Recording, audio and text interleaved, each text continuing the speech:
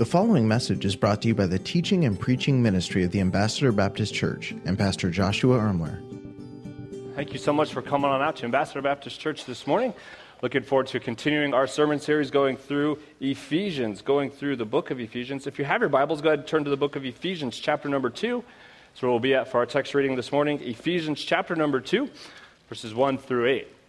For those of you who don't know me, my name is Pastor Nick. I have the privilege of working here at the Ambassador Baptist Church with our connection groups and getting to interface with all of our connection group leaders, and I just love it so much. And I'll say this, if you're here and you're not part of a connection group, we would love to have you jump into one. So if you're not in one, but you're looking to make some friends and really build some relationships around the person of Jesus Christ, let me encourage you just to see me in the lobby after the service. We'd love to get you signed up for one of those here this morning. This morning, we're going to continue our message series entitled, Who Do You Think You Are? We're going verse by verse through the portion of the Bible that we call Ephesians, just looking specifically at our identity in Christ. Who does God say that we are? And so that's what we're going to continue studying this morning. In your service programs that you should have received on your way in, you'll have an outline that you can use. Hope that's a help as we study the Bible this morning. If you would please stand with me as we read God's Word. We'll be reading Ephesians chapter 2. We'll read verses 1 through verse number 8 this morning, and then we will dive right on into our study. The Bible says in Ephesians chapter number 2, starting in verse number 1, And you hath he quickened, who were dead in trespasses and sin, wherein in times past you walked according to the course of this world, according to the prince of the power of the air, the spirit that now worketh in the children of disobedience, among whom also we had our conversation in the times past, in the lusts of our flesh, fulfilling the desires of the flesh and of the mind, and were by nature the children of wrath, even as others. I love verse number 4. But God, who is rich in mercy, for his great love, wherewith he loved us, even when we were dead in sins, has quickened us together with Christ. By grace ye are saved, and has raised us up together, and made us sit together in heavenly places in Christ Jesus, that in the ages to come he might show the exceeding riches of his grace and his kindness towards us through Christ Jesus. And get this, for by grace are ye saved, through faith, and that not of yourselves. It is a gift of God. This morning we're going to bring a message simply entitled, I am saved. Let's pray. Father, thank you so much, Lord, for your wonderful cross. And Lord, I just ask that this morning, as we look into your word, we would realize, Lord, that we are saved. And not just understand it intellectually, Lord, but that it really would change our life. That fact would change the way we live. Father, I just ask that you'd be with us this morning. We love you. We ask this in your name. Amen. You may be seated. Have you ever felt like in your life you just couldn't catch a break? This past week I celebrated my 28th birthday. And birthdays are great. People all over social media that you don't even really know are telling you happy birthday, and they make you feel really special, and it's awesome. And I had a friend of mine, a pastor friend in New Jersey. He sent me a gift card through Twitter for my birthday. He sent me a gift card for a free cup of coffee, and I was like, man, that was really nice. I was really excited about that.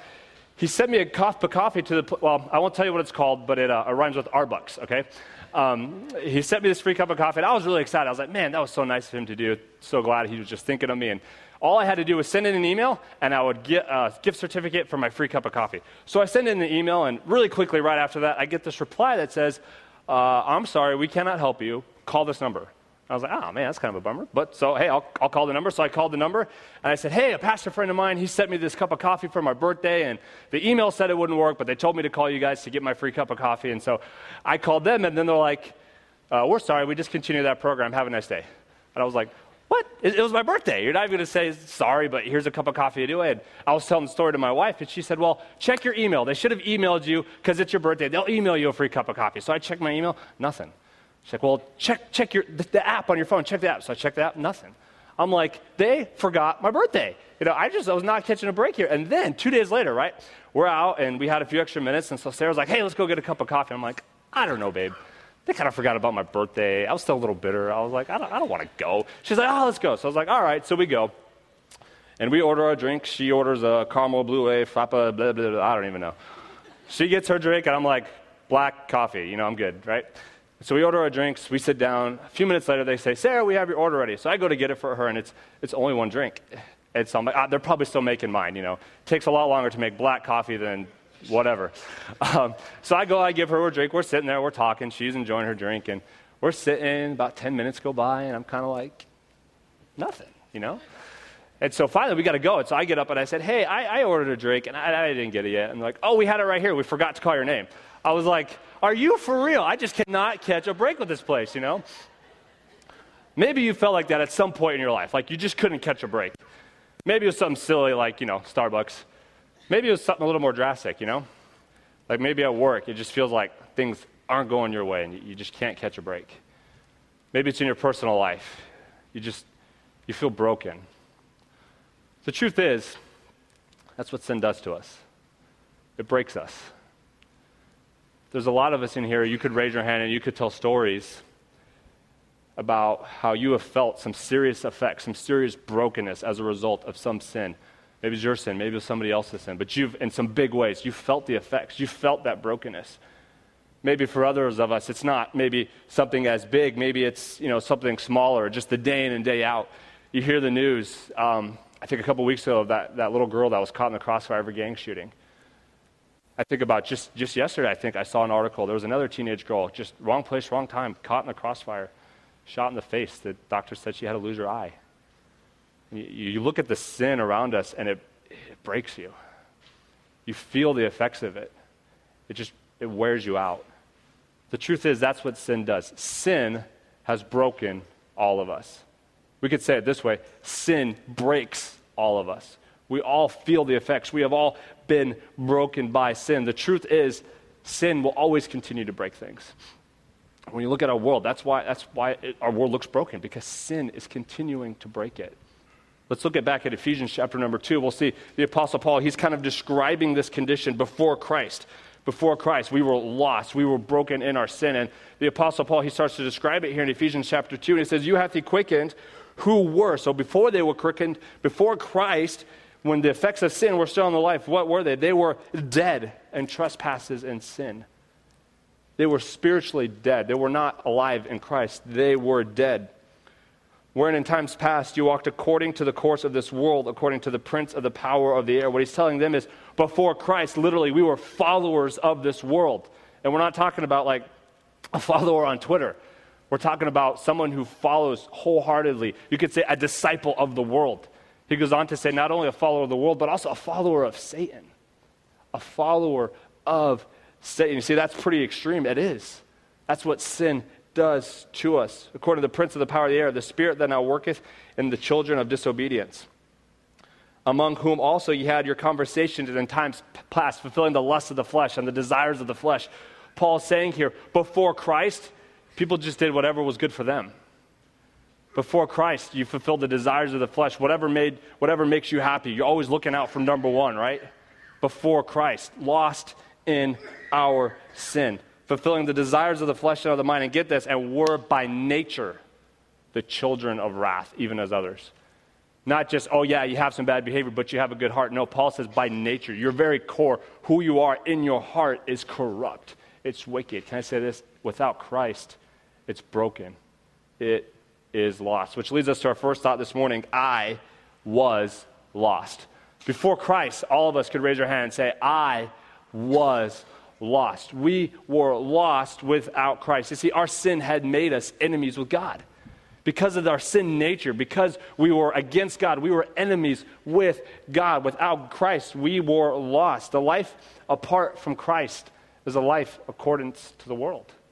Without Christ, we were lost. We were driven by our fleshly appetites. Apart from Christ, people are dominated by a selfish orientation. Just whatever makes us feel good. We are lost. Notice Romans 3, chapter 10. I think we're going to throw it up on the screens. The Bible says, as it is written, there is none righteous, no, not one. The passage goes on to continues to say, there is none that understandeth. There is none that seeketh after God.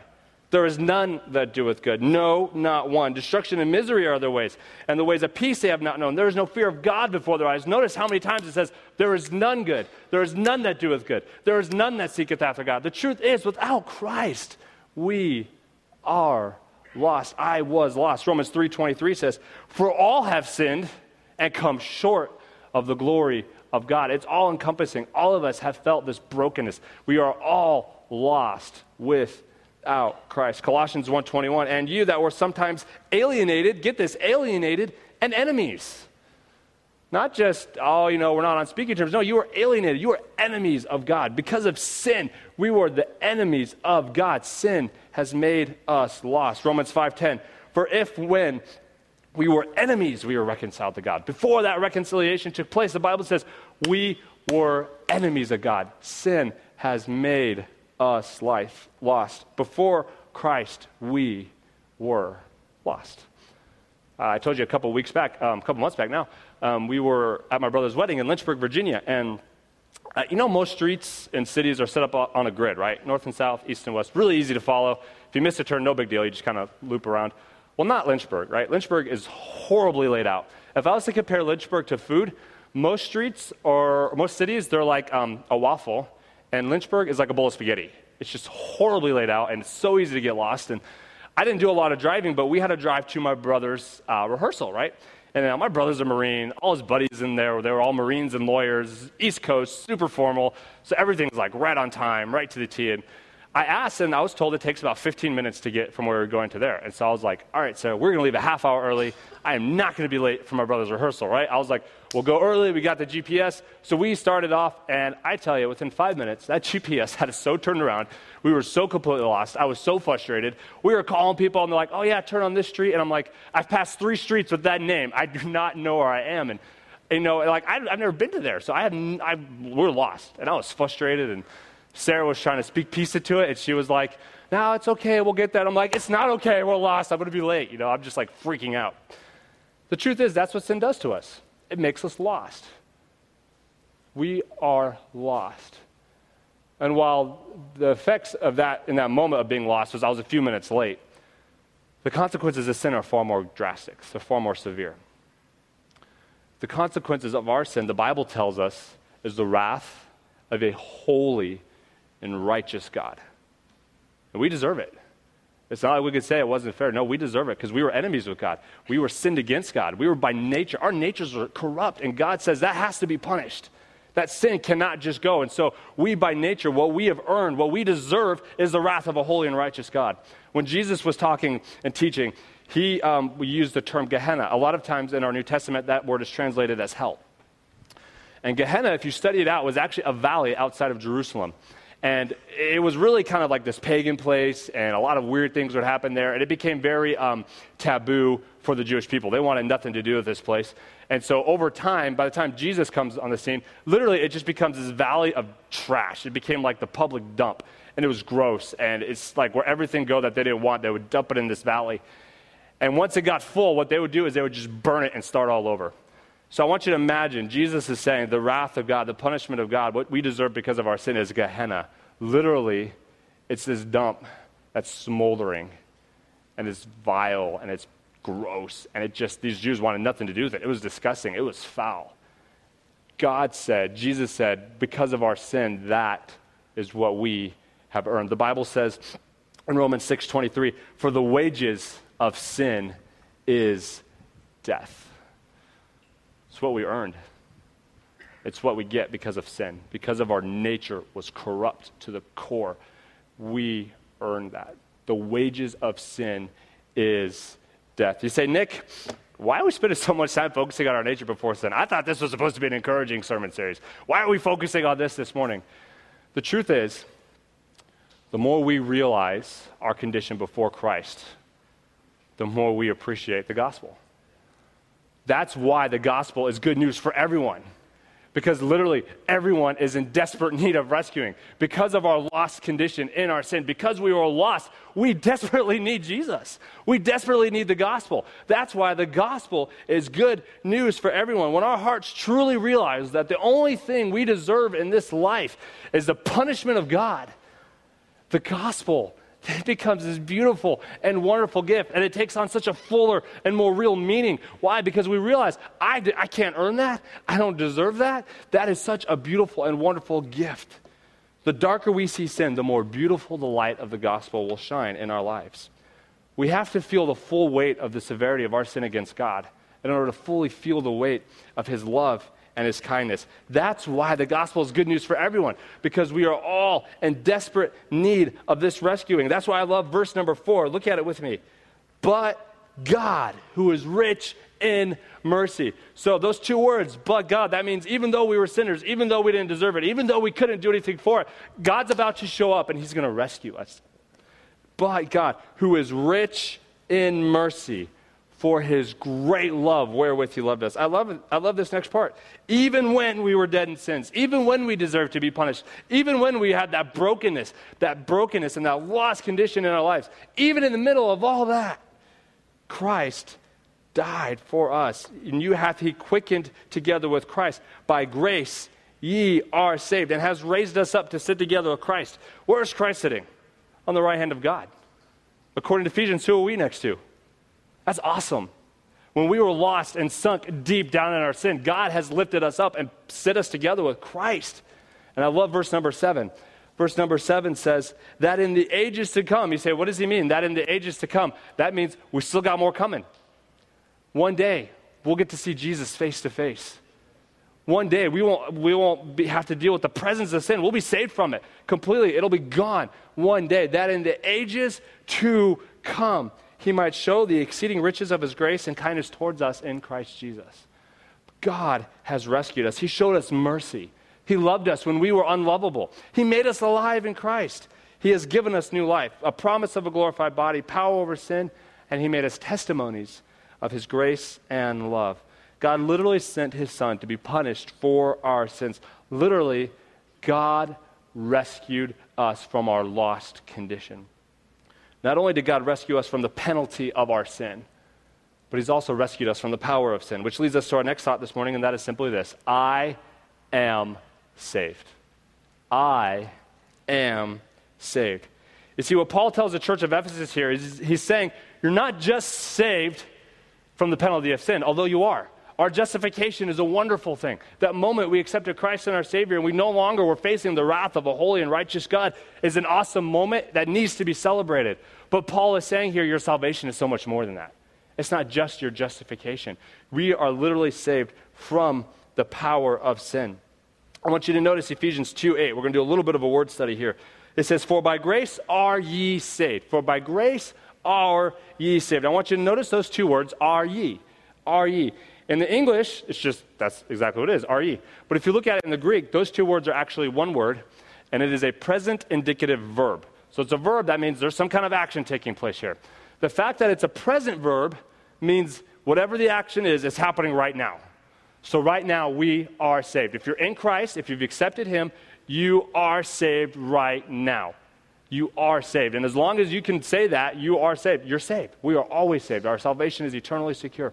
We are saved. It's a present verb, but also it's an indicative verb, which means it is a statement of fact, regardless of anything else, regardless of how we feel, regardless of what somebody may tell us. It is a fact that we are saved.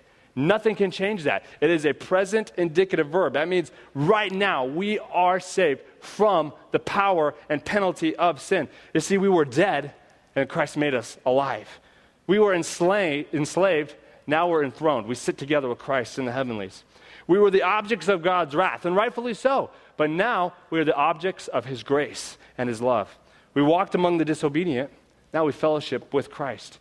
We were under Satan's domain, now we are in union with Christ. The Bible says this in Romans 6:6, knowing this, that our old man was crucified, that henceforth we should not serve sin. What Paul is telling us to the Romans and the Ephesians is you are literally saved from the power of sin. Sin has no power over our lives. So what's this mean? Well, we're going to do a little object lesson this morning to kind of illustrate this. This cup will represent Jesus. This cup will represent sin. And this cup will represent us. It's a good looking cup. All right, so here we go. We're going to pour Jesus in this cup. Just kidding. Now for sin, and now for us. It's really hot up here, guys. All right, there we go.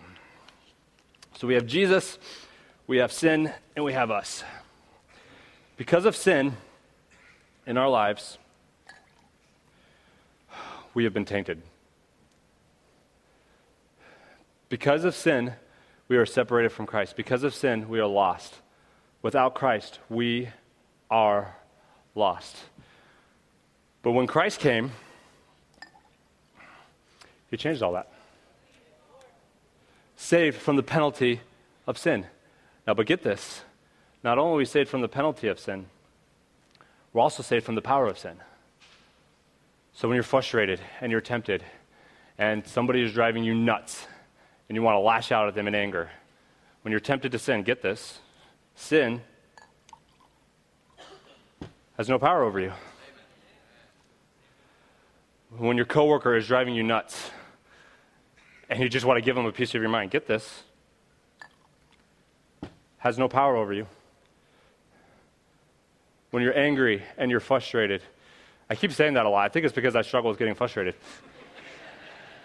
When you're bitter or when you want to gossip and you got a juicy piece of gossip and you just want to spread it around, get this, has no power over you. Sin has no power over us. You see, because of Jesus, not because of who we are, not because we're super Christian, not because I got it all together, but because of Jesus. Because Jesus Christ is inside of us. Sin has no power over us. So literally, in those moments when you are tempted and you want to sin and nobody else is around and you think I could get away with this, nobody's looking, sin has no power over you. When you want to lash out in anger, when you want to just give someone a piece of your mind, when you want to get even with somebody, sin has no power over you. You are literally saved from that temptation. You are literally saved from the power of sin. Sin has no power over us, not because of us, but because of Jesus, because of the gospel. That's why we can sing in church, "Oh, the wonderful cross," because it literally is a wonderful thing. It's the best thing we could ever receive. That gift of salvation, that gospel.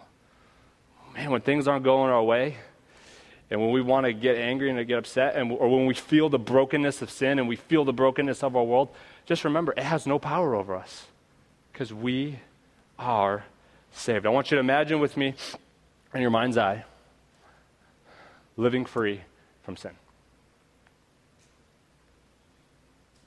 Imagine your life free from the power of sin. The things you used to want to say and gossip about, you're free from it. It has no power over you. When you want to get mad at people, it has no power over you. It has no power over you. When there's children running around and you want to, that frustration has no power over you. Because of Jesus, we are free. Imagine living your life free from the power of sin. That's exactly how Jesus wants us to live. Jesus wants us to live free. That's why he sent us his son. That's why the gospel is so beautiful. Because in and of ourselves, we're broken. We're lost. We can't do it. But with Christ, we can. We are free from the power of sin. Sin has no effect on our lives. We are free from sin. Yes, we will still stumble and we will still sin. We live in a broken world. We're still dealing with our own brokenness. And when we do, thank God for his mercy. When we do sin, thank God his mercy is right there to pick us right back up. But know this, we're free. Whom the Son sets free is free indeed.